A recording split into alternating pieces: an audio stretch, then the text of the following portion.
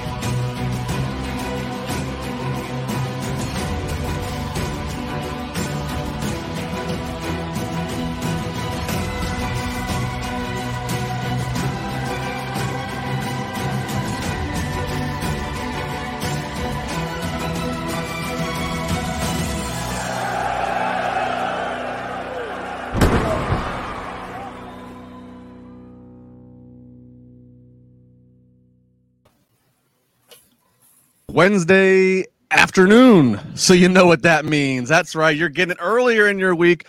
It is your AEW Dynamite podcast reactions here on Wrestling Inc. on this Wednesday afternoon, given that we had Dynamite as Title Tuesday on this wild and crazy week in the pro wrestling world. Good afternoon, everybody. I am Justin LeBar, coming to you from Pittsburgh, Pennsylvania, being joined, as always, by my normal Wednesday compadres. First, north of the border in Toronto, Ontario, Canada. He was one of the best referees for over 20 years in the Fed, in the E, the WWE's wonderful Jimmy Corderas. And then down south in beautiful Puerto Rico, she is our resident demon diva, Issa. Issa, how are you?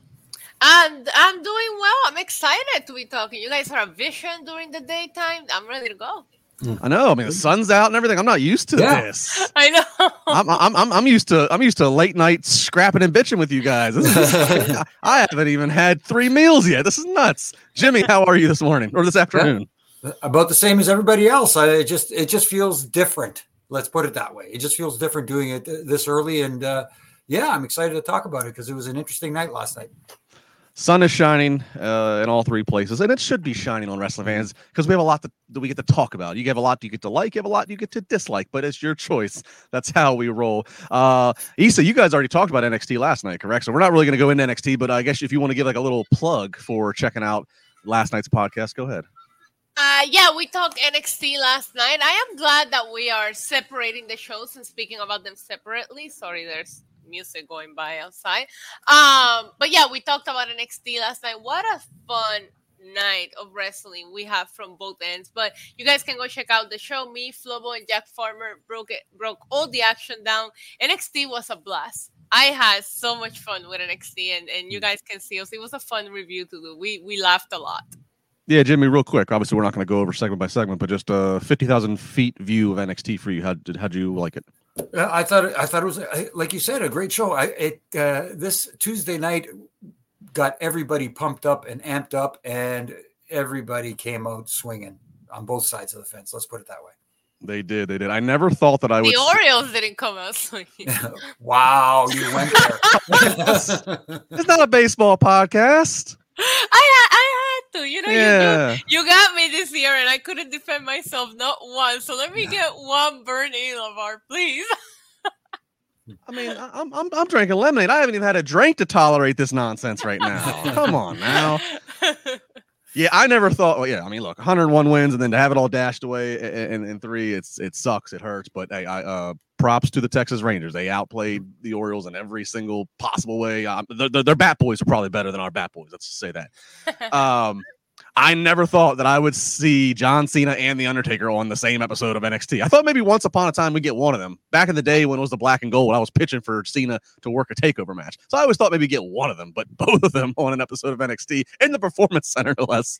But yeah, they came out swinging. And I thought the show was fun as well. Really fun show. Everybody was used so properly to elevate. Right, yeah. NXT being a developmental brand, everybody elevated somebody that last night. Even Asuka, she won against Roxanne, and Roxanne, nobody looks bad in a loss to Asuka in NXT, especially NXT Asuka, right? I was very happy about the way everybody was utilized and the way they interacted with the NXT talent. It was very well done. Yeah, I mean, I think that's like one of the cross the board things we've all noted since Triple H has had his enhanced role, is that like the cross the rubs, just that the using the old school, the legends, using them to help advance and elevate. I mean, that's what it's all about. So good use there. Obviously, as of this time that we are speaking right now and recording this, the numbers are not out. The numbers everybody's waiting to see between AEW and NXT. I mean, I'd be surprised. I mean, just because NXT is on their normal night and AEW's not, then add on all of the megastars that NXT is promoting. I don't think it's a matter of if it's going to be NXT wins, but it's just everybody's going to watch the margin of how big, of how well. Because I thought AEW, as we're about to talk about, they still put out a show that had some title changes and worthy things. So they certainly brought their best foot forward or attempted to, at least, for a Tuesday show. Tough times for them right now. Being Tuesday Dynamite, the collisions at an earlier time. It's tough when you got to retrain the audience different times. Exactly. Because especially nowadays where you have it pretty much every night. Yeah. It's tough to schedule, and when you have it on separate nights, at least you can say, hey, I could relax. I personally like watching things as they happen live on my screen and not having to avoid spoilers and that kind of thing. So it was tough. I watched AEW live and watched the NXT later, and almost wish I got to watch the NXT live.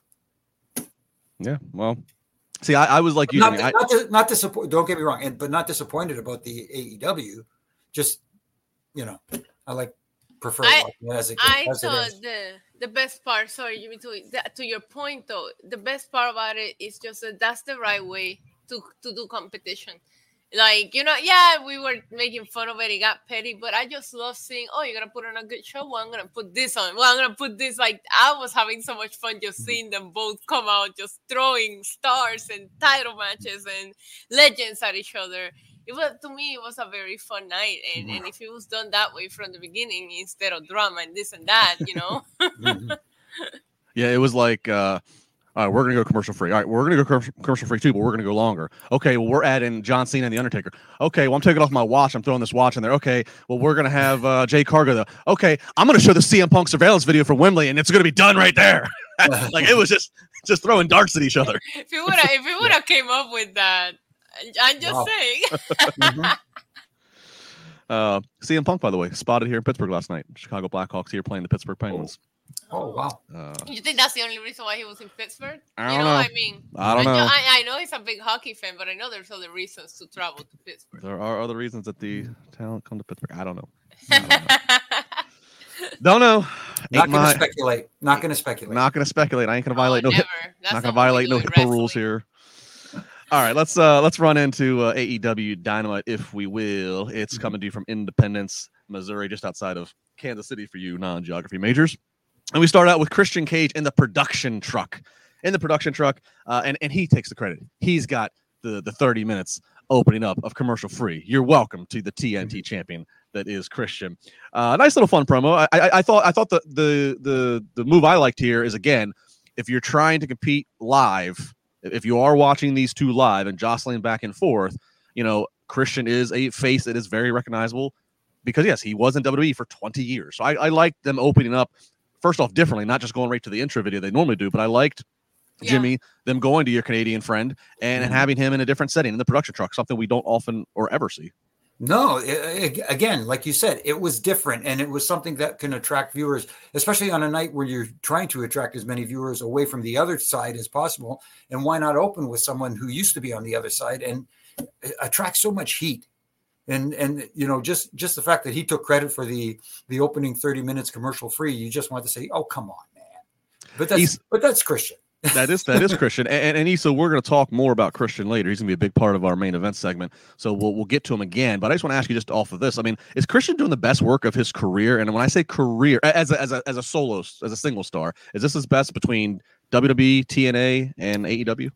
I was a big fan of his 2011 World Championship run. However, hands down, this is for me the most invested that I've been into his character. I will tell you, I was trying to do a duo watch along because I watch it live on YouTube with my community, and I will say I always pay attention to who's making me stare at what screen. And every time Christian Cage came on my AEW screen, my eyes were there, like, what is he doing? Who is he insulting? What are we doing? So I think this is Christian Cage's best work. I seen a lot of people that don't watch ask me, and where can I find him, because they weren't watching AEW. So I think there's a couple of clips of him and what he's doing right now going viral that people are really noticing. But it's been a fun one. If I do say so myself. I'll be interested throughout this podcast. You have to drop in if one thing up head to head really turned you away, because I didn't watch either live. I of course was commiserating with the Orioles. I watched both at the same time. Yeah, I had to watch a little bit of AEW this morning just to kind of like the segments that I didn't pay attention to so that we could do this. But I try to watch both at the same time, and I always find it. I don't want to do it all the time. Yeah. But I always find it so interesting to see, what is keeping your attention at what time. Yeah, because I'm curious to those who did watch live, and if somebody in the live chat wants to jump in, because I'm watching the Orioles. I put the phone on Do Not Disturb because I didn't want to get any spoilers. I didn't want any texts. I didn't want any tweets. I didn't want anything. I didn't want Jade Cargill to pop up or something in the ring and somebody send me a text and I didn't spoil it for me or whatever. So yeah, so I watch everything on my own time. So I don't really have a good perspective of what was shown on NXT at the same time as what was shown on AEW. Right. All right, so we get the Christian promo opening video, and we are off and running with our first bout of the night, and it is Bryan Danielson up against Swerve Strickland. And at one point, Hangman Adam Page comes out and he stops Swerve from using Prince Nana's crown, and that's then going to project right into the finish for Bryan Danielson to get the win over Swerve. Again, Issa, opening match, not an international title, not some of the other things we've seen them do. They put out Bryan Danielson and they put out Swerve Strickland. Your thoughts? A banger. I will say, if I give you overall thoughts, I thought that NXT was entertaining, but in ring, my God, AEW put on some great matches last night, and this was what a way to open the show. I thought this match delivered. I like the people that they put in there. Like you said, if you're thinking competition, Bryan, such a known face. Swerve came out of NXT, and he's on the up and rise. I like what they're doing with Swerve right now. I'm a big fan of his, and I think he's another person to keep an eye on. They're finally starting to, giving the importance. But this match was insane. I don't understand how Bryan is wrestling at this caliber in AEW after everything that he's been through. I am a little bit getting better at I used to watch him in such panic every time he took a spot. And I think in AEW, he's just trained us that he's going to do something crazy and you just got to deal with it, because I don't feel as panicky as I used to. But my God, you want to talk about people's best work in their career.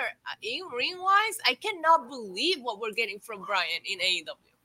Yeah, Jimmy, Darren Walker chiming in saying out of both shows, Swerve Strickland versus Bryan Danielson, best match of both shows. So big claim there by Darren. Your thoughts on this opening match? No, I agree. I thought it was a heck of a match. And like you said, Issa, Bryan Danielson is doing some of the best work of his career. And here's the thing. You got a younger guy like Swerve Strickland, who has got a lot of potential. He ticks a lot of boxes. Let's put it that way. So there's a future for him. And they had a heck of a match, but they did it the right way. They started off almost like in a technical style. Then it kind of broke down. Then we did, it was pretty much designated heel, babyface. Both guys sold well, took their time, let things register, let the fans get into what they were doing and let them react, as opposed to trying to squeeze in as much as they could with the time that they had. And, and here's another instance where, as we say, getting over without going over. Swerve Strickland looked so good, even though Brian, see, I can't, I do it all the time. Brian Danielson, won the match with a little bit of, shenanigans going on. But at the same time, Swerve Strickland looked really good and up to stock in this one. And that's a lot of thanks goes to Brian Danielson for that. Jimmy, here's the cheat. If you just call him Brian, you can't be wrong. Good point. Thank you. I'm going to Brian. Okay. Brian is the goat. Just call him Brian. There you go. And I agree, Jimmy, with what you said about the pace, and that was the thing I noticed. And I'm gonna assume, and I know what happens when we assume, but I'm going to assume that a lot of that is coming down to Brian and is him saying, look, we can go out and we're gonna have the banger, we're gonna have the 5-star match, but we're gonna do it this way. Mm-hmm. Yeah, I agree. I thought it did slow. It was a slow start and slow build. And at first, as I'm watching the match, I'm like, all right, this isn't quite what I expected. But then as I got going, I'm like, okay. And then it all kind of wrapped together and everything started to come together and make sense. And yeah, Danielson gets a win, but it and business is not finished here tonight, as we'll see with Swerve and with Hangman. So, kind of a little teasing to some more stories to come. Yeah, overall good start there. We transition and then to a Samoa Joe promo. Now, we've seen these promos before where he's dressed to the nines. He's got his drink in hand. He's got the cigar, and he's talking about how he's ROH TV champ, but he is still on. He wants the AEW World Title. Jimmy, your thoughts on this? I got to say, the promo they look cool, and he sounds great. He looks great. Like the entire delivery of it. I guess it's just kind of curious timeline. It's like you just lost MJF. Why do you get to scream about you want another world title? Yeah, it's the timing of things, and there's going to be other issues, production wise timing I'm going to talk about later. But it just felt off, if you know what I mean. It didn't feel like this was the right direction for Samoa Joe at this time. Obviously you have when Adam Copeland made his list of people he'd love to face in his dream opponents. There's one of them. But he seems to be wanting to go in a different direction. Maybe they could kind of turn it around and say, hey, and we do get that dream match eventually down the road, but it just felt ill-timed, for lack of a better term. Issa, should Samoa Joe go to the back of the line, or is he Samoa Joe? Does he get to just cut back in line? He's Samoa Joe. He can do whatever he wants. I like to picture my Samoa Joe in a suit, smoking a cigar with some nice scotch, I like the promo. But, yeah, you're absolutely right. You do have a point. I actually didn't think about that until now because I was just like, that was a cool video package for Samoa Joe. Is such a cool individual that's how you want to see him presented. But he never wins the big one. So in my opinion, don't make him chase the big one unless he's ready to win it, because there is enough of Samoa Joe not winning the big one. So that my issue is probably that if you're going to put him in that kind of program, it's a must-win situation for him. What do you mean he doesn't win the big one? He's ROH TV champion. Just stop that right now. Wow. But I'm making a point. It also kind of buries the ROH title that they keep trying to remind us is you're absolutely right, because I changed up words saying I didn't win the world championship, but I still have this and nobody's going to beat me for it. He could have easily put that title over and made it the most like, oh, crap, but that's not what we did. But I don't know how much of these ROH titles we're going to get in AEW television again, or if we're going to slow down with them and go back to just AEW championships. I don't know, because for a period of time, we weren't seeing any Ring of Honor. Anything in AEW, and then the Adam Cole and MJF story happened, and then it felt like we were getting all of these championships again, in our faces. So I don't know, but you're absolutely right. Just a slight change of words, he could have put over that title and move on to a different storyline. Yeah, I think we've talked about this the last few weeks. They've decreased their number of matches per Dynamite episode significantly. Like in some cases, they've cut in half. We're getting 4 or 5 matches where we used to get like 8. So just by that, there's less real estate of matches to have the ROH titles on. I don't think they should be on any which way, but right. But again, don't get it lost, wrestling fans. I think Samoa Joe's great. I think the promo, I think the way he looks, the entire, that all Presentation, hits, but presentation. Thank you. That's the word I was going for. But it's just timeline. It's like, all right. I mean, is this an audible because like they had Joe lose to MJF, and that was the same match that Adam Cole ended up screwing his ankle up when he's trying to make the save. Right. So like, are they calling an audible because we're not going to have Cole and MJF at any match anytime soon? So do we need? I don't know. I'm not sure what's going on here. But I MJF think is very involved in a program with Jay White right now, and he's still trying to defend his tag titles. And also, I don't know if this is just me and I'm nitpicking here, and you guys can tell me, but I feel like all the Ring of Honor championships look the same.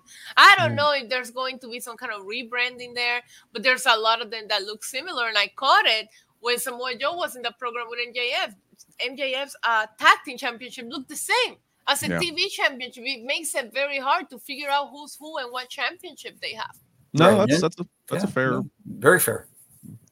Look, pro wrestling is a visual business. So Yes, it's a visual business. All right, we'll talk about a visual here. Chris Jericho coming out first, always to great fanfare with his music, and then Powerhouse Hobbs. I love the visual of the entrance of, and commentary even noted of the camera just kind of trailing behind him, and just that wide frame that he has. Maybe surprise between the two shows in terms of just outcomes. Maybe the surprise of the Tuesday Night War, Powerhouse Hobbs emphatically beats Chris Jericho. It wasn't as tilted as a squash. Hobbs killed the guy, LeVar. I don't know if I'd say squash because it went a little longer than what definition of a squash would be. But yeah, he flattened Chris Jericho. Jimmy, it's upset of the night. I would call it upset of the night, and it was a big deal. And you talk about someone elevating their stock huge. That was Hobbs. Powerhouse Hobbs elevated his stock big time. And again, a lot of the credit goes to Chris Jericho, who is the guy who helped elevate him. Because this people are going to say, yeah, but how does that make Chris Jericho look? Chris Jericho is untouchable right now. Right. He's a legend. And him doing what he did last night for Hobbs shows what kind of a pro he is and how unselfish he is, because he knows his stock is always going to be there, but he elevated someone else's stock at the same time. And we talked about earlier, veterans helping elevate the up and comers, the ones who are going to be your future. That's exactly what Chris Jericho did in that match. Issa, they could have took everything from that Samoa Joe promo. They could have took the suit and everything and then put it on Hobbs. And after Hobbs beating Chris Jericho that way, I would believe Powerhouse Hobbs wants to come for that world title. I 1000% agree, but I like seeing these Hobbs because they did, and I like the video packages that we're doing for Hobbs. I'm sure you guys recall them, when he was talking about his grown-up story and all that, but they never went anywhere with that. So at this point, actions speak louder than words, and it feels like we're doing that with Hobbs and Wardlow. We'll get into that later, but honestly, I'd rather see them show up and attempt murder someone because it's just more fun for me. Yeah, Hobbs, in his AEW career, he's been with Team Taz, I believe. So he's had Taz as a manager. He was briefly, I think, with QT Marshall. Okay. But this, no just to QT or to Taz, but this standing next to Don Callis, this feels like the biggest opportunity for him. So, yeah, definitely go check this match out if you did not see it, because, it's he again, Jericho, as Jimmy kind of outlined, Jericho gave a lot to Hobbs. My one, so Issa nitpicked a minute ago. Here's my nitpick on this. My one little nitpick that just threw me off as I watched it live to me in real time. Hobbs hits that second big slam on Jericho, and then he just kind of like stood there and hesitated. I don't know if Jericho then had to like scream up to him and say, "Pin me." The pin looked cool. Hobbs pinned Jericho with his knee on Jericho's throat, basically throat and shoulder area. So the pin looks, badass and everything like that. But like I was like, pin him. Like what? It was like there was like an awkward. What are you waiting for? Yeah, I don't know. That was the only thing. I don't know if he was waiting to hear if the crowd wanted him to do it. I don't know. But that was my only critique, because I was like, why are you waiting to, But yeah, because I think it was the way he played it out, right? Because if you play it out in a way where you're just, do I punish you more? Or do I finish you? Like if you can see, but you didn't see that on him. It felt like hesitation, as you said. Right. I thought when he hesitated, it was like, oh, they're going to play the game. Oh, he's toying with them, and then he's going to slip on the banana peel, and Jericho's going to roll him up or something. But no, it was like he waited, pinned, and then 1, 2, 3. I was like, oh, okay, Jericho's done. No, it was the right call by Jericho to do, because the longer you wait, yes, I get that you destroyed the guy, but at the same time, the longer you take your hesitation is to pin the guy, the more it loses its Yeah. Anyway, Yeah. You know what I'm trying to say. Yeah, I know. And there's the shock. I mean, a win over Jericho right now, and the way that he did it is still a big deal. So just like go ahead and get the pin so that we can be like, oh, holy crap, what did we just watch? And they do sell it later in the show. We see Jericho backstage. He's banged up, being attended to by the trainers, and then a commentary even says that he gets taken to a hospital to get checked They out. said hospital, Justin. Hospital. They said hospital, yes. Yeah. There's no local medical facilities in Independence, Missouri. Apparently not. not a place I plan on visiting anytime soon. So They took him to Kansas City because there's no local one. Yeah. So they really even more than what Jericho physically did in the ring, they continue to sell it with the aftermath. Oh, so we get a shot, a vignette rather, I should say, at Roderick Strong's house. Adam Cole's still been there. It's been about a week, and there's really spotty cell service, and Cole's got to get out of there as he's trying to get out. But Roddy needs one more thing. He needs him to cut the grass, and now Cole's cutting the grass on his one good leg, while the rest of them all just kind of sit around and critique his cutting of the grass. And then Adam Cole's like, I need to go get my surgery. I definitely need to go change my shirt. But Roddy says, no, wait, I need one more thing. And that's how we end it. Issa, I don't know. Again, I'm sure audibles have been called here because of Cole's situation. So this is a way to keep him on TV. I'm not sure where this is ultimately going to go, but it gave me a good chuckle. Yeah, I hate that I don't hate it. I hate that I don't hate it because like when these like vignettes first like come on the screen, I'm like, yeah, this ain't for me. And then I start paying attention and I find myself laughing and I'm like, darn it. Like I watched, this is one that I went back to watch today because I watched it with no audio last night, which by the way made it even more hilarious to see Adam Cole like trying to mow the yard in his good leg with no audio. Super funny. But yeah, I thought it was funny that he put him in a neck strong shirt, when he tried to use the having to get changed as an excuse. It is a good way to keep Adam Cole on TV. This Adam Cole injury came at a really, really unfortunate timing for him with his storyline with MJF, and they were so over. So I enjoy it. I did laugh. I admit it, okay? Jimmy, if you're like Issa and you see this without the sound on, and then you see like a giraffe, and but this was certainly the entertainment portion of sports entertainment here. But I found it entertaining. What say you right now with the situation of Adam Cole and Roderick Strong? No, I found it entertaining too. Like you said, it's an unfortunate incident with Adam Cole's required surgery. Apparently, did I read somewhere that he's going to have 2 surgeries?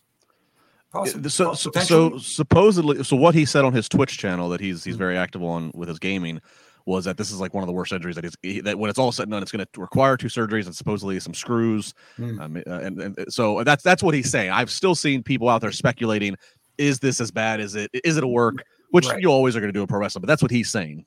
Okay. Yeah. But that being said, we're seeing some personality, not only out of Adam Cole, because we knew he had it. Roderick Strong is showing some personality too, which is awesome because now people are going, oh, I didn't know he had that in him. This is very, like you said, entertaining. And yes, I love the in-ring portion as well, but you got to have the other stuff, the other bells and whistles, so to speak, to entertain your audience as long as it's presented correctly. And I thought they did a heck of a job of getting me to laugh and be interested in what they're doing. Yeah. Again, none of us know where it's going. I do think there's potential here, though. If the Cole injury is legit, if it is as severe as he claimed, obviously, an ankle, he's gonna have to stay off of it. But it's not an injury that necessarily that he couldn't still be on TV, and it's especially given that Roddy's, confined to his wheelchair in this storyline. If all of a sudden Adam Cole has to get confined to a wheelchair, it's a way to keep these vignettes and keep them on TV, to not make them out of sight, out of mind. I don't know, again, as we'll get to MJF here in a little bit, I don't know how much there can be done in the immediate of Cole with MJF, friend or foe, physically, if the injury is legit. But it sounds like they might be trying to figure out a way to keep Cole on here with these vignettes, because it's really entertaining. As we said, it's elevated Roderick Strong. So we'll see where this goes. But this, again, if you didn't see this or if you didn't hear it with the sound on, go check it out. It's a good laugh for 2 minutes. And we'll get a little bit more Adam Cole in a moment. And they only played it once. Yes, no audio issues. Yeah, I didn't have power last week so that I could bitch about that with you guys. Yeah, that's we already went down that hole. Yeah. But yes, good on them. Production. I saw. I know, Jimmy. I saw your rant. I won't steal your thunder. We'll get to that. I saw your rant when I was having my coffee this morning. Oh. All right, up next, international title match. It is your champion, Rey Fenix, defending it against Orange Cassidy. And Orange Cassidy, with like a crucifix roll-up, gets the win. So once again, Orange Cassidy back to being your international champion. Jimmy, what do you make of this? Obviously, Phoenix won it a few weeks ago from Moxley, and what we all now are led to believe was an audible call on the spot because of Moxley's concussion. So is this just, okay, we don't really want Rey Fenix long-term as our champ, so let's just give it back to the guy who was very reliable with it in Orange Cassidy? That's how it feels, at least anyways. And it's not only that I have an issue with. I have an issue with the way the finish was, too. You know, they were having a heck of a match, but then, you know, Rey Fenix takes these two devastating DDTs that, my goodness, it made me cringe. They don't sell anything. And the finish is a roll-up. I mean, he kicks out of the darn DDTs, but the finish is a roll-up. Come on, you know, the roll-up finish can work when utilized properly, not just, okay, we need some way out of this. Oh, okay, we'll just do a roll-up there, and you can't kick out. That's the only thing. The only critique I have of this match, other than, you know, maybe it was too soon to take the title off of Rey Fenix, but if that's their choice, that's their choice. That's fine. I could live with that. But the roll-up finish is what's getting to me lately. Anyways, there's too much of them. Yeah, Lisa, they threw a few grenades at each other, but at the end of the day, it was a paper cut that did them in. Yeah. I mean, paper cuts can be dangerous, especially if you're around vampires. Listen. Quote of the day. Okay. Listen, I think it was supposed to be Moxley, if I'm not mistaken, and it was announced earlier in the evening that Moxley's still not cleared to compete. It did feel that way to me, as you mentioned earlier. Like, hey, Rey Fenix was never supposed to have this title, and we don't know when we can count on Moxley. Let's just get it back on Orange Cassidy. Great match. It was a banger, but I personally thought that they should have let Rey Fenix keep it until he could face Moxley and give us the match that we really couldn't get, because it's out in the open that an audible was called. So let the man either beat Moxley the right way or let Moxley take it back. But you know, if we don't know when Moxley can come back, they gave us a good match. I get aggravated because there's a lot of no selling. That's all. Well, yeah, a ton of no selling. But to that point, Issa, of giving us the match we wanted, that might be an indication of the fact they took it off. That might be an indication that Moxley's not going to be back anytime soon necessarily. Now, soon can be a relative term. Soon can be, you know, in the next few months or in the next few weeks, depending. But I think you might be onto something there. That if he's not ready to go, that it was like, all right, well, we're not going to just have this title just out there with Phoenix for an undetermined amount of weeks when we don't really want it to. So let's. And concussions are such a untelling injury. This isn't like, oh, it's a broken bone, it'll take this long to heal. Like, it really is on a week-to-week basis. I think Moxley found his new calling on commentary after Wrestle Dream, honestly. Yeah, you know, concussions, we've seen so many tough athletes, and I'm not just talking about pro wrestlers, we've seen so many tough athletes come back and continue to perform at the level they do after having one or more of them, that I think we do forget, though, that especially to, like, the average person, that, like, just because you've got the concussion and then you are supposedly cleared to kind of move on with your life or your activity, it can never leave you. It kind of haunts you. There are and I'm not just talking about impact. I'm saying, like, I have people in my life who have gotten concussions, and that then the weather or the way the light is, there are different things that can trigger different people and that can just cause discomfort for forever. And so I've had three. Yeah. Once was a super serious one. I had a head injury. I needed like 22 stitches. And I still to this day feel like there's certain things that have never felt right after that. Like, it really, but you know, it's a part of it. I hit my head a lot in my life, unfortunately. I'm clumsy. Stephen Camp says, if Jimmy was on last night, we would have Edge, Jimmy, and Taker all back together from Mania 24. Oh my goodness. That was a memory. I'll tell you that. That's for sure. Get the book. 3 count. It's the picture on the cover. Get the book. All right. Real quick here, just kind of a little reset. I see we've grown the audience as we kind of figured it would. Of course, we're doing our AEW Dynamite reaction here live. At the moment, we're live if you're watching us on Wednesday afternoon. Of course, Dynamite on a rare Tuesday last night, Title Tuesday, going up head-to-head against NXT. There was an NXT podcast already last night featuring Issa, so if you want to hear some of the Wrestling Crew's thoughts on that, you can check it out on the Wrestling channel on whatever platform you desire. All right, let's keep going here with AEW Dynamite. We're at the point now where we get Toni Storm. She's backstage with RJ City, and she has a film. And like all great films, it's a silent film. Well, we get the silent film, but we get it while they are also showing a commercial, picture-in-picture. Jimmy, I'll throw to you to this because obviously you gave us in your ref and rant your immediate confusion, I would say, by them doing this. No, I know people have answered back, but they did it on purpose. But why? The whole idea is for her to get heat in this black and white silent movie. I guess there was music apparently playing in the background, but how do we know? Because we had it in picture, this little tiny picture in the corner, and all we were hearing was whatever commercial was playing in your neck of the woods. It just lost its meaning, and it made it feel unimportant. And that's the whole thing. It felt like an afterthought. It's like, oh, here's this thing. We'll just put it, picture-in-picture is supposed to be there during matches so that the audience can see what is going on and how the match is progressing while they're away. That's the idea of picture-in-picture, not to watch a vignette, because, again, the vignette loses its meaning. It loses its importance during a picture-in-picture moment. It just made no sense to me whatsoever. So, Issa, to kind of further what Jimmy's saying, and again, I acknowledge what Jimmy acknowledges, which is it's a silent film, so there wasn't technically anything to hear. But what also is a little bit, just again, a head scratching to me about this, is, and they did this later with Don Callis, where he says that he wanted time to talk about whatever, and then they go to picture-in-picture, so he's just holding up the cue cards like a la Sammy Guevara did. It's kind of head scratching on a night when you're claiming to have overrun and able to get commercial free and this and that you. I don't know. It just seems weird that then we have stuff that's not being able to be presented properly, or that, oh, I don't have enough time, so I'm going to do cue cards. Like, well, we just bragged about overruns. We couldn't get 5 more minutes. I don't know. That's just weird. Excuse me. Yeah, and maybe it was a matter of the timing of this, because there was a lot of really long matches last night on AEW. They gave some of these matches a lot of time.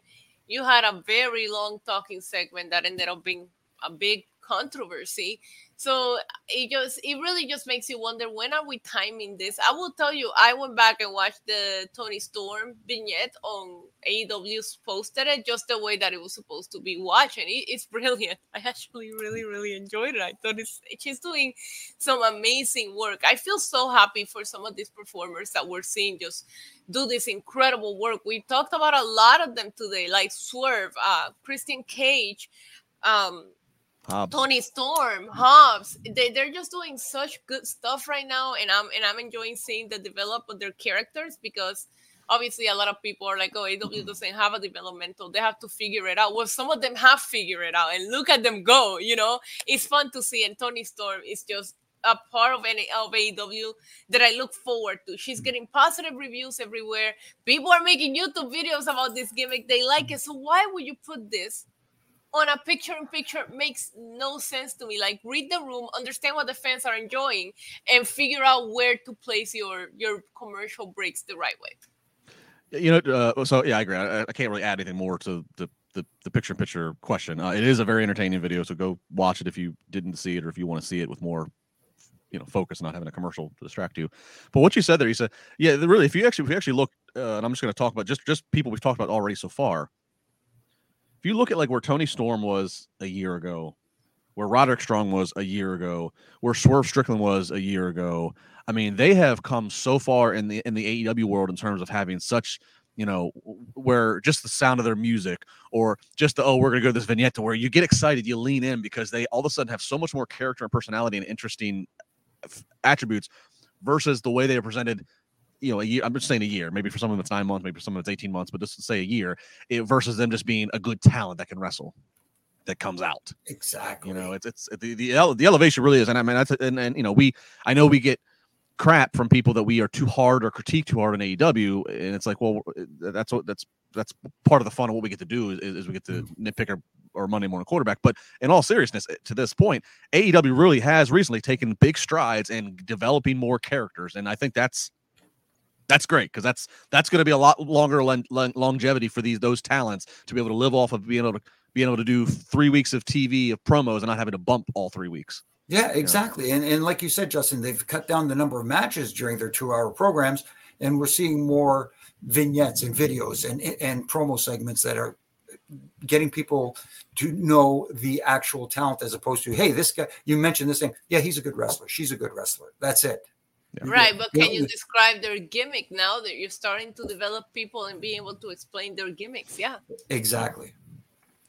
Yeah, it's kind of like, it's almost, I always say the airport test thing, and obviously that applies because it's a visual business. But also with the turning somebody in from just being a good wrestler to being like a character you look forward to, I would also equate it to, does it pass the Halloween test? Could you dress and act like them for Halloween? Like with Swerve, it used to be no, but now you could Swerve has a look. You could also integrate the non-identity, like Swerve, something you could do for Halloween. Hobbs might start to develop into something you can do for how we'll see what they do with him. But Roderick Strong, you could get in a wheelchair, put a neck brace on, and a hospital gown. You could be Roderick Strong. Scream Adam the whole night. Or you can have like a big sign that's screaming at him. Or you could be Tony Storm for Halloween. Like it's a Halloween test. Yes, good analogy. I like that. I'm good for a few every now and again. Jared Ford saying, good afternoon, Issa, Jimmy, and Justin. As I said before, that both shows last night really entertained me, and I really don't want to pick favorites. Yeah, then you don't have to pick favorites. Enjoy it all. Exactly. You can go to a buffet and like it all. Yeah, it doesn't have to turn into politics where you have to choose one side or the other. Peter saying, sorry I'm late. Just got to my lunch break. Nope, we're here for you. Enjoy lunch. Enjoy lunch. Yep, enjoy lunch. Enjoy some Wardlow. He comes out. It didn't even go a full. Enjoy some Wardlow. Didn't even go a full minute. He just slamming Matt Sydal. Referee stops it, and then Wardlow leaves and exits out the crowd. That's all there was to it. But it's continuing to make a big statement here, Issa. It would seem, let's not get our hopes up, but it would seem that they are committed to hitting the repush button on the Wardlow push. Did you notice that on his tape he had written MJF? Oh, I know. I didn't. He was out there for such a quick time. I didn't see that. Is that really? You guys know that all of us, I think, being on the train of, he's the last guy to, well, not anymore, but he was the last guy to beat MJF clinging so long. Why didn't they do a program with them? I love the idea of Wardlow wanting to come back with Avengers. I love the idea of seeing him do this kind of thing for a period of time until we elevate that.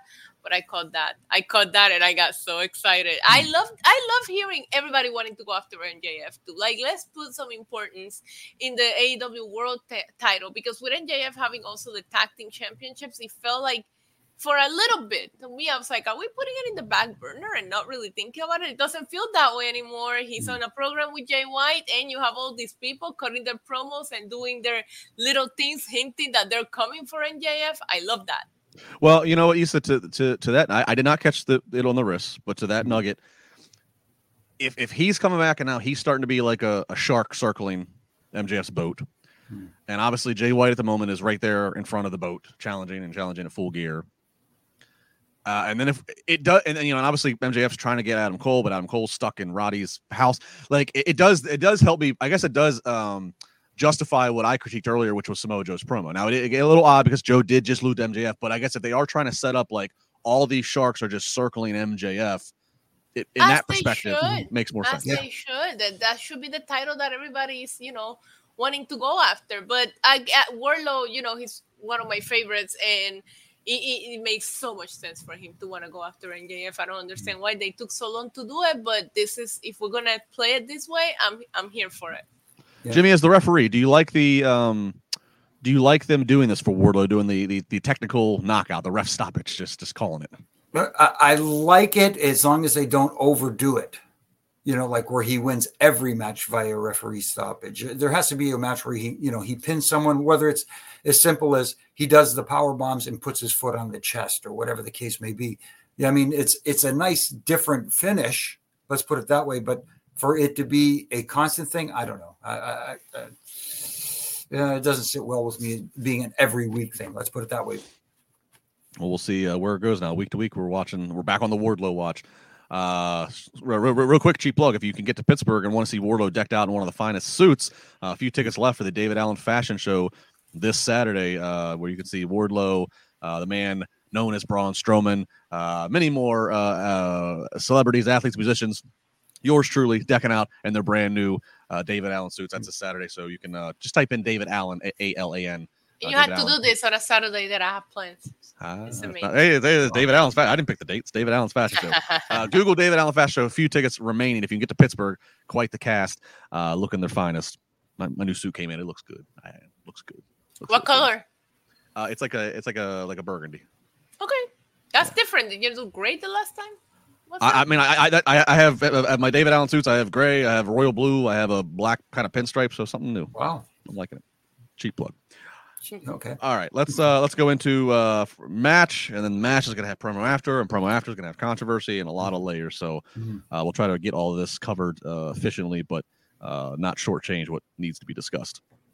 Hangman Adam Page up against Jay White. Prince Nana is going to come back and try to get some revenge from earlier. He tries to get some revenge on Hangman Page. Page sees it coming, but that is still enough to deflect and get Jay White the victory. Of course, he's got his Bullet Club out there, or his Bang Bang Club, as he calls them.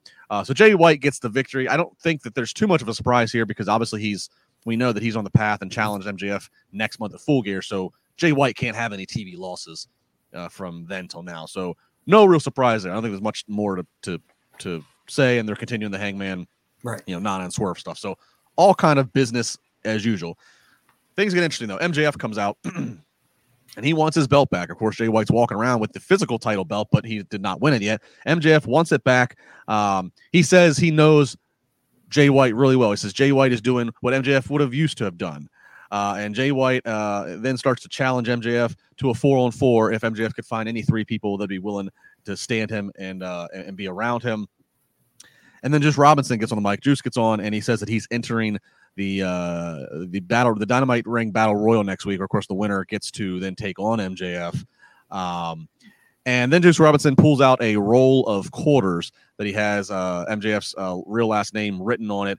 And of course, this is referencing previous promos and stories that MJF has talked about being bullied and about being Jewish and those anti-Jewish comments and people.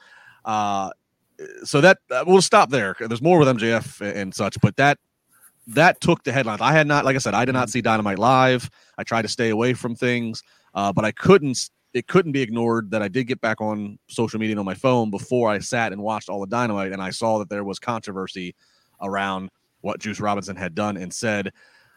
I guess I'll just kind of kick it off here. I'm usually of the take with pro wrestling, especially when they use somebody's late relative or something. I'm like, if everybody involved in it's okay, then who are we to get all riled up about it? If everybody on there is okay. This, I have a hard time just because of the timing given world events. Mm-hmm. Not to make this into a big political world news podcast, but if anybody has seen what's going on over in Israel and such, it just seems weird timing. Jimmy, I don't know if you want to start, if you got anything else to say about it, but no, that's exactly what I was thinking. As someone who's seen a lot of, let's say, controversial segments in pro wrestling over the years that I've watched and been a part of, and went, ooh, that's going to not sit well with a lot of people, and that's not going to sit well with a lot of people. This one, again, I think it's more the timing of it than anything. And as you said, MJF probably approved these segments and stuff like that, and everybody was okay with it. But it's your audience. Are they okay with it? There's a lot of people out there who are not happy with what they saw last night. Yeah, Issa? Yeah, I mean, it's I just said it earlier, read the room, it's the timing. Before I get into like that, I just want to say that Hangman and Jay White put on a banger. I thought that match was incredible, and I love the idea of Swerve and Hangman continuing. I thought this was well executed. And even before the controversy, I would say the match was long. So to see the match last like 20 plus minutes and then go into an almost 20-minute talking segment, not only read the room, it wasn't necessary last night's show. You could have waited out for a different show. Mm-hmm. Now, I learned on social media last night, and here's my issue. Everybody was like, Juice has been doing the punching people with a roll of quarters for a long time. But guess what? You haven't developed that character. I didn't know that. I didn't know that until I started reading comments on certain posts, right? So it's like, if you don't know Juice outside of he carries this cardboard, if you only watch Dynamite And look at the numbers. The numbers don't lie. The majority of your audience only watches Dynamite. I don't recall, and we cover it every week, I don't recall ever seeing him pull out a roll of quarters. So if it's a gimmick that he was doing in the UK, you haven't introduced it here. So to just do it this week with everything going on, it just feels like who thought that this was a good idea?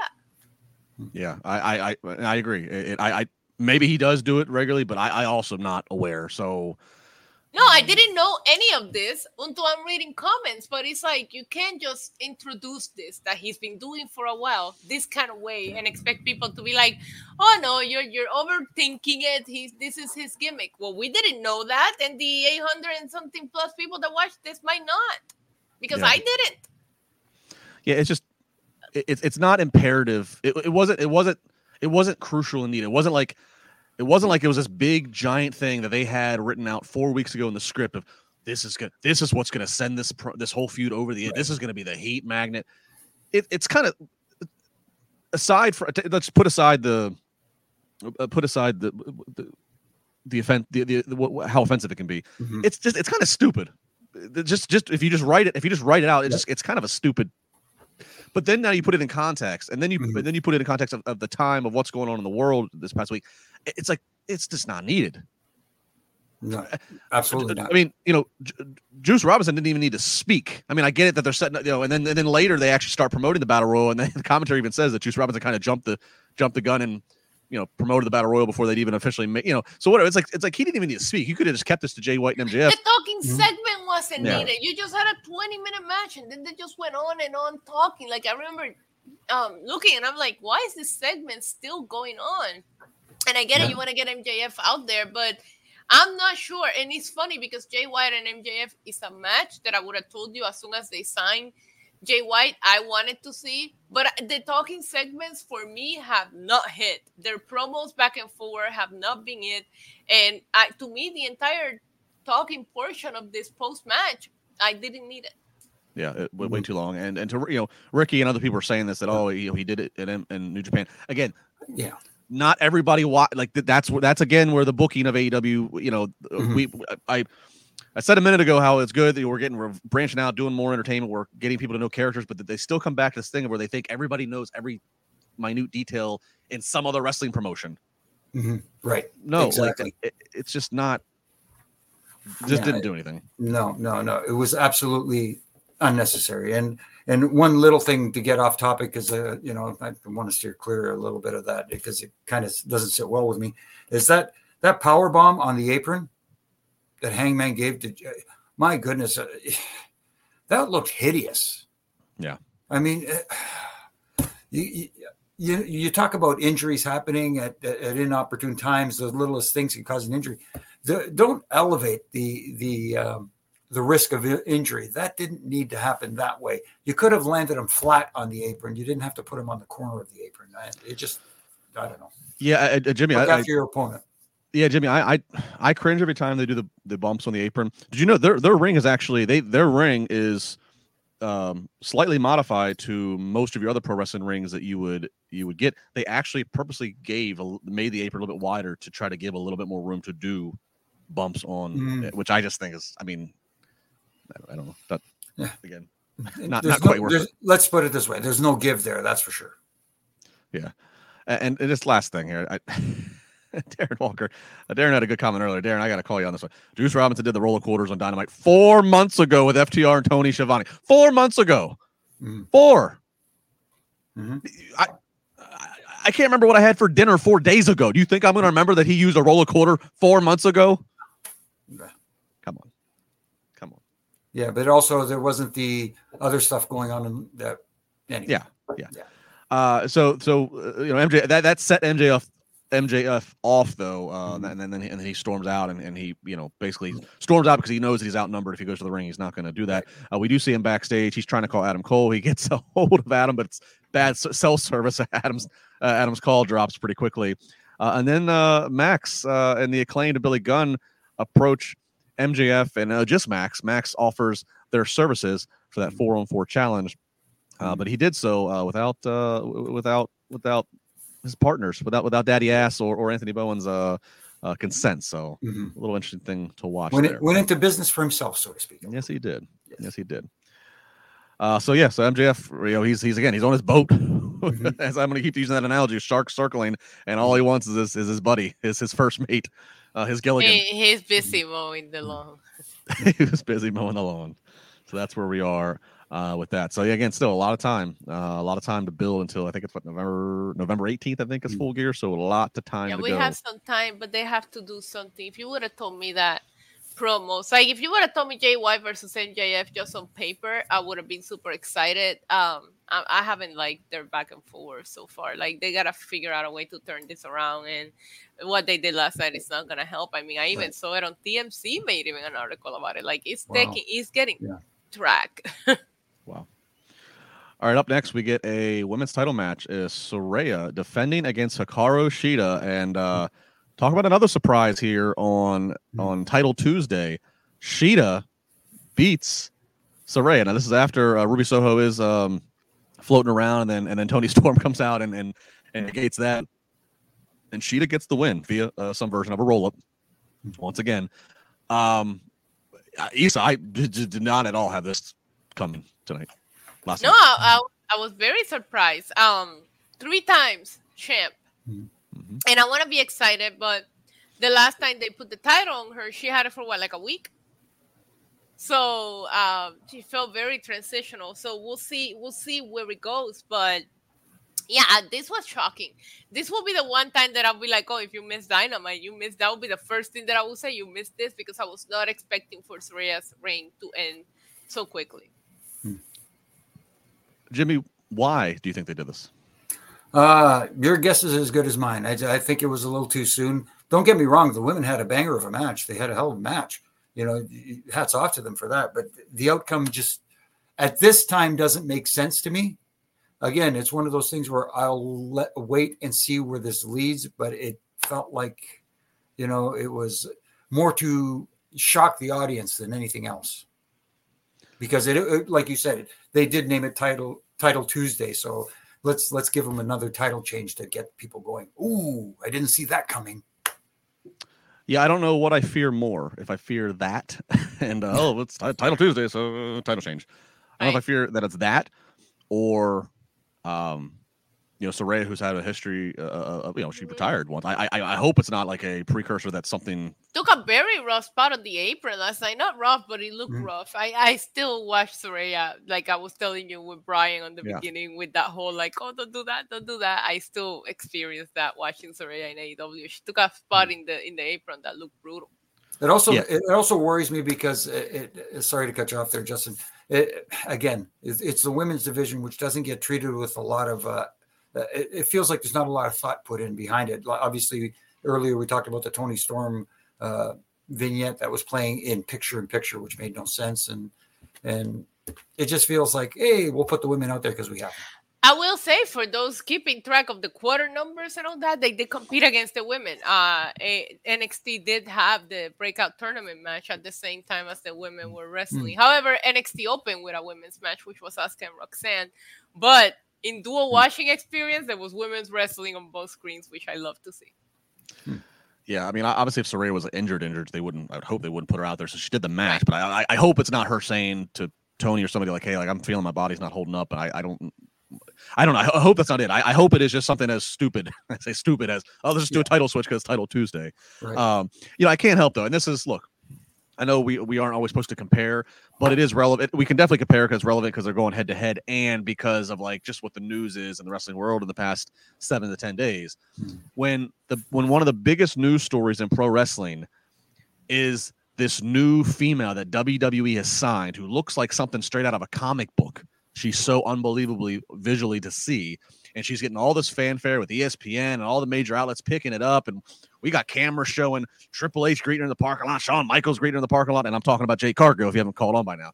When you have all this going on for this woman that WWE has signed, who previously was at AEW, even if casual fan doesn't know that she was previously at AEW, doesn't matter. They just see that some new acquisition has been signed in the female talent pool by WWE, and holy crap, look at her. I would think if AEW is my company, I would keep my AEW women's title on somebody like Saraya, who's had a damn Hollywood movie made about her life and her career. Not have her drop and give it back to Sheeta. Not trying to poo-poo on Sheeta, but I could go to the grocery store right now and I can ask 20 people, do you know who Hikaru Shida is? None of them going to know who Hikaru Shida is. Yeah. No, exactly. It just again, weird timing to me. Weird timing to me. I hear you. All right. We got Christian out there doing another promo. He makes a little reference to talking about how, he questions, Adam Copeland talking about leadership and because Copeland said that, Nick Wayne, Luchasaurus, they're going to turn on you just as soon as, you're their leader now, but they're going to turn on you. And Christian goes, no. He goes, you mistake leadership with dressing up a bunch of people as Halloween and telling them they're tough guys. Of course, making reference to Judgment Day and Judgment Day turning. Oh my God, he's so good. Making reference to Judgment Day turning on their leader, who was Edge. And the Christian says, "I'm not their leader. I'm their father." Proceeds to also talk about how he would be the father to Adam Copeland's children once he finishes Adam Copeland's career here, and tells Beth Phoenix to get some fresh sheets. Daddy's coming home. So does all of this. Cue the music, and Adam Copeland comes bolting to the ring, ready to get his hands dirty on some conflict. Real quick, just more Christian promos. Yeah, he just knows how to push the right buttons. Let's put it that way. And the big thing I liked about it too was he got all that stuff in, and instead of Adam Copeland, the formerly known as Edge, waiting for his entrance music to come out, he got hot and he charged to the ring. Like he should. Yeah, he should. Man. Yeah. It made sense. See, stuff when it makes sense, people go, yes, thank you. Yeah, because him coming out at Wrestle Dream, a whole video played and everything. He did his whole entrance was Darby was getting beat up and everybody just stopped beating up Darby to watch this video. That makes no sense. Last night made perfect sense. The things that Christian Cage was saying would be something that deserves to be charged at. And Christian should know what buttons to push. We know the history between these two. It was so good. Yeah. And Jimmy, don't feel bad. I actually wrote down Edge. I had to scratch it out right. Adam Copeland. I did that. Oh, we call him the threshold in my channel. What? Threshold. We asked artificial intelligence to give us other words for Edge, and I like threshold. Okay. Threshold. Threshold, the cope. I'm not gonna write that down. I'll just stick with the and I can't write AC because I write AC for Adam Cole. So now I gotta write. Yeah, I asked ChatGPT. I think it was 10 words that mean similar to Edge and 10 words that are complete opposite in case he wanted to reinvent himself. I ended up liking threshold. Okay. You went to the Performance Center name generator. I like it. All right, so Adam Copeland and Luchasaurus, pretty good match here. A lot of it, again, a building of a pace, and Adam Copeland having to fight from behind, fighting up on Luchasaurus. A really cool kind of finish here. They do a little Eddie Guerrero-esque little smoking gun, where Christian's down there and he has the TNT title, and the ref is then distracted, and Copeland gets a hold of the title, hits Luchasaurus to the back of the head, but then tosses the title back to Christian. So Christian now has the smoking gun. Luchasaurus thinks that Christian accidentally hit him in the back of the head, or maybe on purpose. And of course, we're already going on the angle of Copeland saying these guys are going to turn on you eventually. So I like that little bit there, but that was just enough for Adam Copeland to then get Luchasaurus distracted and hit him with a spear for the 1, 2, 3. Match I thought was really good, and stories there. Everything just got progressed all on that. I thought we should have ended it there. Thank you. But we did not. Yep. No. We did not. They proceeded to have Nick Wayne and Luchasaurus. I did like this detail. Luchasaurus and Nick Wayne get back in the ring, and they start kicking and beating down because they got the 2-on-1 advantage on Copeland. Christian never comes in the ring for that. He stays on the outside not to touch Copeland. I thought that was an interesting little detail. Then eventually Bryan Danielson comes down to try to help out. And then Christian's willing to get involved on the numbers game on Danny's side. I just thought an interesting little detail that they keep Christian physically off of Copeland. But then after Danielson comes down, the rest of the Blackpool Combat Club comes down. But apparently Gates of Agony are feuding with them. And then Swerve Strickland comes down. And then Hangman Page comes down. And I've now completely forgot about what I enjoyed about. Thank you. Copeland and Luchasaurus. Exactly. That's the problem with that whole aftermath that we had. It was you had that match. you had the debut match of Adam Copeland, which was supposed to be, the feature of the show, the main event. And then you have the aftermath, which now people have forgot totally about the match. And the last thing they remember is what they see, especially the home audience. And what they saw was half the locker room empty out and have a big brawl. And then it was, who was in the, it was almost like the crossface. Was that what it was? Maybe there's so much going on. Yeah. Brian had, the crossface. Again, so much going on. And I like the little thing you mentioned too, the interesting point where there wasn't any physicality between Christian and Adam Copeland, the old friends. Save that for when the time is right. But again, a little too much aftermath that wasn't needed. Let the match be the story. 20 and 10. 20 and 10. There you go. 20 and 10, and they had an extra 10-minute overrun. Yeah. Not needed. Yeah. Couldn't help themselves. Yeah, Issa, this muddied up my scorecard. I had to start writing down too many people and all coming down for no reason. We saw all of these stories and feuds earlier in the night. I get it. I can wait till next week. Yeah, and the story that we're telling here is Adam Copeland and Christian, and now you're just like involving too many people in it. Like, it should have ended after that. Edge won his first match. What a great moment. Let's enjoy it, and let's get back to this game war that you have going on next week. Yeah, Jared Ford says something that I can understand.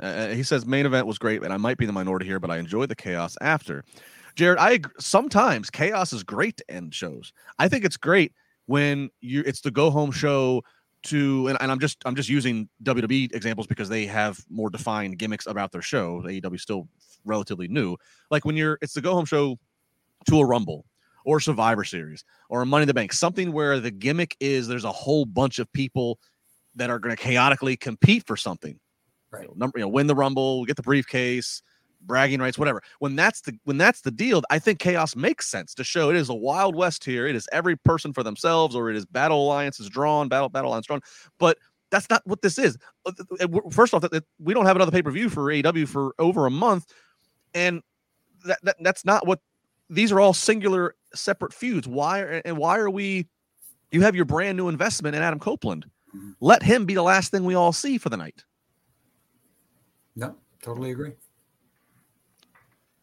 Not to be critical, especially after a dramatic win and done in a good way, like you said, kind of Eddie Guerrero-ish, celebrating his birthday that just was recent as well.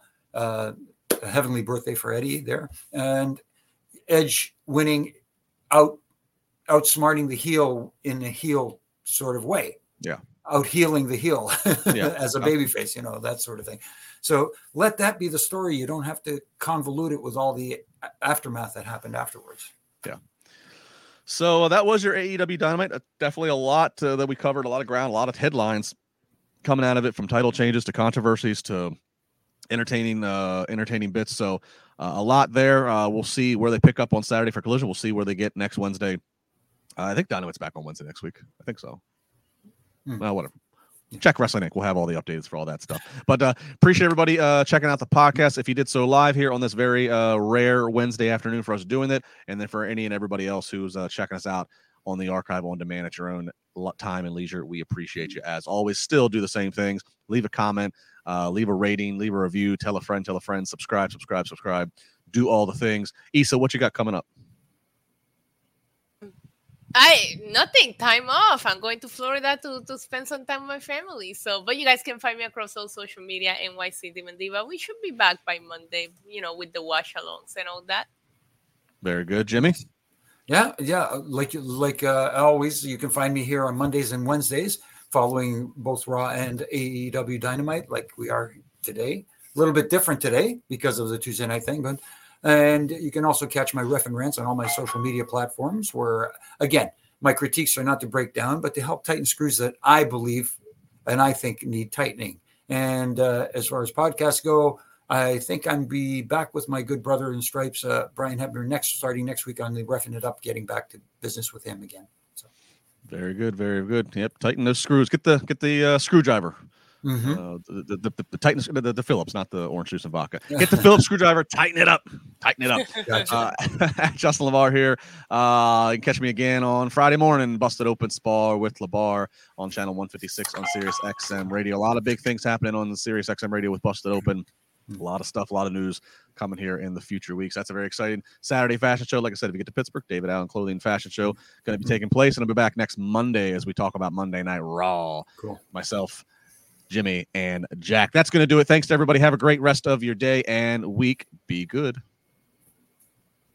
At Highland, we're all about celebrating little wins and little ways to innovate digital processes. There's no customer pain point too small for us to help with. Maybe that's why more than half of the Fortune 100 looks to Highland to connect their content and data, improve processes, and turn little efficiencies into big wins for their customers and clients. Highland, intelligent content solutions for innovators everywhere at highland.com.